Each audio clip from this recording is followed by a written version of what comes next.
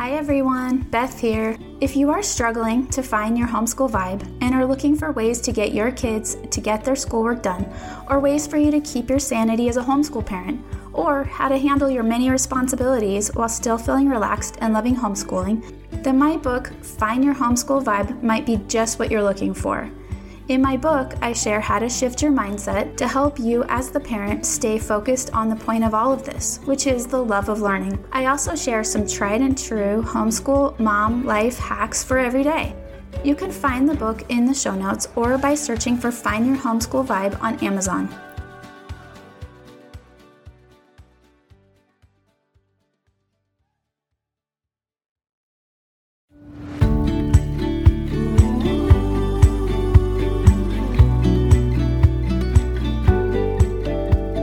Welcome to Homeschool Vibe Podcast. This is Beth. I'm your host. I'm a homeschool mom of two kids, one a graduate from homeschool and another that is about to start her senior year.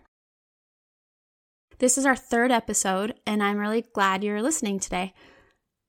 This episode is a really important one and one that I wish I had heard prior to my son hitting the middle school age years. This topic today is about socializing in those 11, 12, 13 and up years. There is a difference with socialization when you're getting to that age group and how you would handle it. When they're younger, a great homeschool group and maybe like another program like a youth program or a theater group or sports or something like that is great. When they start getting to those years where they start, getting those really big feelings, it's just such a hard age, especially the junior high, middle school ages. It's hard for every kid, it seems like, most kids. And it's hard whether you're public schooled, homeschooled, wherever you're at, you still have those big feelings. I believe in homeschooling. That the homeschool setup is an easier place for kids to be than it would be to be in public school when you're dealing with those emotions, but they still need help navigating. And the reason they need help navigating is because kids often feel isolated in these years, in this time period of their life. It's very normal. It's very normal. Like I said, it's normal if you're in public school. It's normal if you're in a homeschool to feel those feelings. And as parents, if we understand that that's what's normal and going to happen, even in a homeschool situation, that we need to help them understand their feelings. That's what they need help with. They need to understand that it's totally normal to have feelings of like loneliness or just kind of like confusion about separating from their parents more. All those things are happening. It is totally normal. And what we need to do as parents is be their guide. And we need to guide them into we need to make sure that they have multiple friend groups. I made the mistake of just having our homeschool group be our main socialization. And it was a great group, lots of great experiences that we had there. But when things happen in those years, like those middle school years, it happens in the homeschool groups too. There can be drama, and there can be those high emotions can cause some drama. Or there just might not be a big enough group of kids for kids to get to know. And like for my son, he really wanted to meet more people. And he also started feeling those feelings of isolation, but didn't talk about it with me. He didn't understand, like if he had talked to me, this is my fail as a parent. I'm not blaming him. But if I would have had it on my radar, I could have talked to him about it. But he didn't bring it up to me, so I didn't think about it. That he was experiencing feelings of loneliness. And in his mind, he thought it was homeschooling's fault, that homeschooling caused his loneliness. But as an adult talking about it, my husband and I and my son were talking about it. And my husband, who's very outgoing, he was, popular, he had lots of friends, all that stuff, admitted that when he was in the middle school time period that he had loneliness. And he said it was hard, and it's a hard thing to go through in that age. And I think it's just, I experienced it. My husband went to public school. I went to public school. We both experienced it with even very different personalities. So I am more shy than my husband and more quiet. And so I just assumed it was just my personality that would make me feel that way. But my husband, who's the complete opposite, felt the same exact way. So with that experience, we were able to talk to him and say, no, it wasn't homeschooling's fault. It's just a natural part of growing up.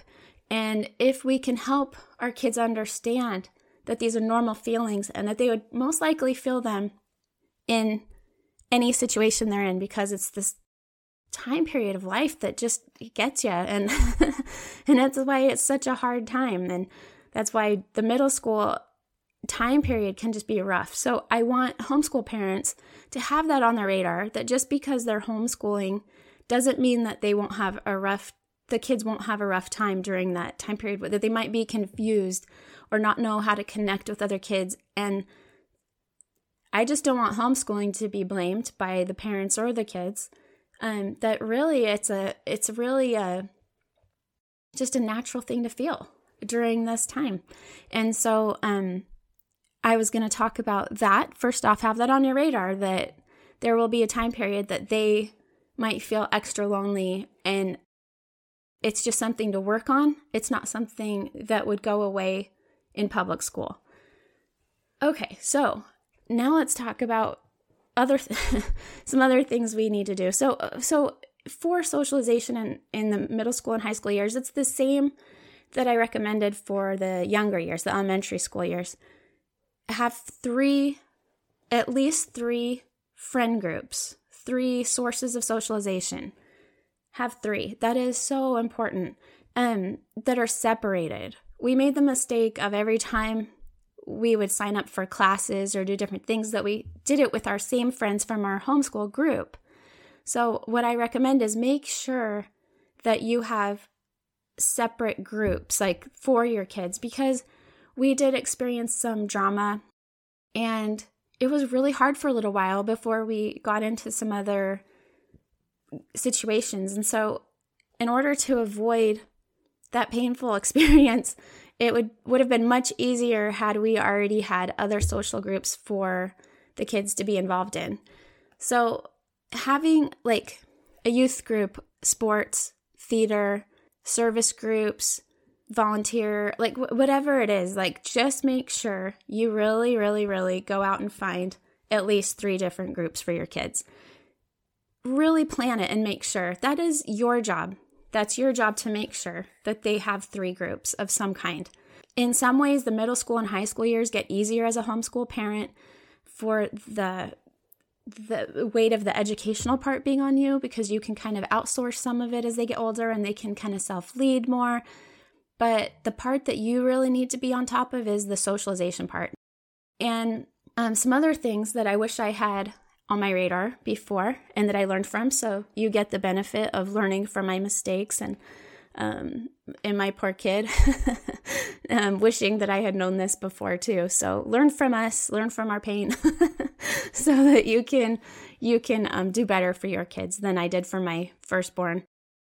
We did much better for my second, and it's going so much better. So anyway, so these are some things that I wish I had on my radar before, aside from the 3 groups. Okay, so another thing that I didn't consider was that because as homeschool parents, when our kids are in groups and they do their activities, we'll be at the group with the kids. And so the parents are socializing, and we would plan like everything. We'd plan everything for the kids. So we would be like, oh, they want to get together. Let's go to somebody's house and swim, or let's, whatever it was. And we'd plan the food. We'd plan who would get the rides where, how, all of it. And we really ripped the kids off unintentionally by not letting them go through the experience of planning their own social experiences. And so make sure that while you're planning and making sure that they have 3 groups to socialize in, also kind of encourage them to plan things on their own Of course, they have to check with parents first for what works for everybody, for their schedules, but I really encourage them to plan on their own, to think about like, oh, we're going to have a get together and we have to make sure that we have snacks, or we have to make sure that there are rides to and from and that it works for everybody's schedules. Have them really take the lead and encourage that. Because like I didn't do that with my son. And here my son is extremely outgoing. Like he's very outgoing. He's very social. He's very fun. He can walk in a room and talk to anyone, anytime. And he's very well socialized. But the parts that I missed were things like letting him plan things. I really, really screwed up on that unintentionally. And I want to encourage you to make sure that the kids are planning some of their own activities and planning their own social experiences. It is really, really helpful and important, and it's part of preparing them to be an adult. So the more we can kind of start letting them separate and take charge of their social experiences, the better for them. We want them to grow up and be able to handle things on their own. And that's the goal, right? Our goal isn't to do everything for our kids. Our goal is to raise healthy, good humans. And by allowing them the space to make mistakes or to forget the snacks or to forget to plan a ride and learn from it so they can do better as they get older, the better for them. Like we've got to let them figure that stuff out and let them take the lead. Okay, so those were I kind of covered the mistakes I made, but now I wanted to talk about the successes we've had. So after learning from my son that, how to screw it up. So he's really good at teaching me those things. The first kid's really good at that. With my daughter, who's 4 years younger, we were able to really get her into multiple groups. She was able to, we encouraged her to take classes that she didn't know anyone in, and she did not like it at first. She was like, "What are you doing to me?" But after she went a few times and made friends pretty quickly, she started not being so afraid of that. And so she just really got into taking more classes on her own and really had a blast. And she got to meet a bigger variety of kids by doing that instead of staying in our little bubble that we had been in with my son with our little, our homeschool group. And again, our homeschool group was amazing. But it still was, I wasn't doing the job I needed to be doing to make sure he had multiple experiences. So another thing I learned recently, which makes total sense, is that I was listening to a podcast by a psychologist who does attachment parenting also. And what she was talking about is that around age 8, kids start wanting to be separate from their parents. They don't think about that. It's just something that they start naturally doing. So we have to have that on our radar as well. And we need to help them to be able to have some of their wins and feeling like they get to make their own choices in some things so that they will not feel so rebellious towards us, that instead as they grow older, we'll be a partner with them, so that we can encourage them and guide them in a way that they don't feel like that we're trying to control them. So I thought that was really interesting advice, and I wanted to share that as well. And I know it talked about 8-year-olds, but it really could encourage people that have the middle schoolers and the high schoolers. And as homeschool parents, sometimes we can really forget, because we're together so often, that we can kind of forget to watch for that separation time and allow it and let them really kind of take the lead on some of their own things. It makes a huge difference in their confidence. So the other parts of the successes that we've had is both of my kids are well socialized. Even though we had a little rough experiences with not having a big enough group or a variety of groups for my son, and not letting him plan things earlier so that he could know how to take the lead on that. He's very well spoken. He is outgoing. He's funny. He's very funny. Makes me laugh every time I see him. He's successful as an adult. He's got his real estate appraiser's license now. He's 21 years old.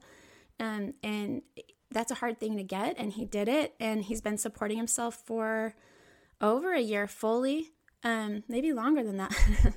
He's been doing a really, really good job. And as a 21-year-old living in California, that's a huge deal. So to be able to fully support yourself and be in an apartment, they're expensive right now. And to be able to pay for his own everything, like his insurance, his gas, everything, his cell phone, that's the point of all of this, is to raise successful kids who can do things on their own and be proud of themselves. And I'm very proud of both of my kids. My daughter she just finished up her junior year of high school, and she finished her first year of dual enrollment classes. She's been taking college courses, and she did very, very well, and she's received 2 scholarships.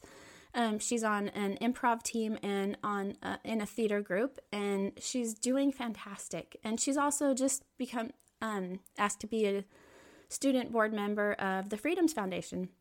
Just make sure you as a parent are managing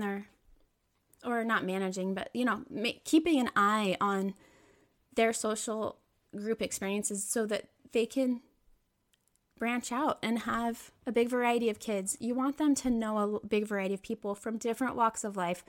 You don't want them in a little bubble. You do want them in a safe. When I say that, I mean safe. You don't want people that would go against your beliefs to be pushing anything on them.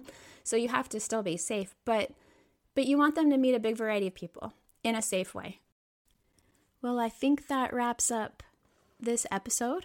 I'm really grateful that you listened today. Please comment and let me know. You can comment on Facebook or on Instagram, or you can email me at bethleepub@gmail.com. If you have any questions or if you have suggestions for things that work or didn't work for your family, don't forget to go to homeschoolvibe.com and check out the book. You can get the link there. And also don't forget that June 1st through June 5th, you can get the book for free on Kindle. You can get the ebook for free.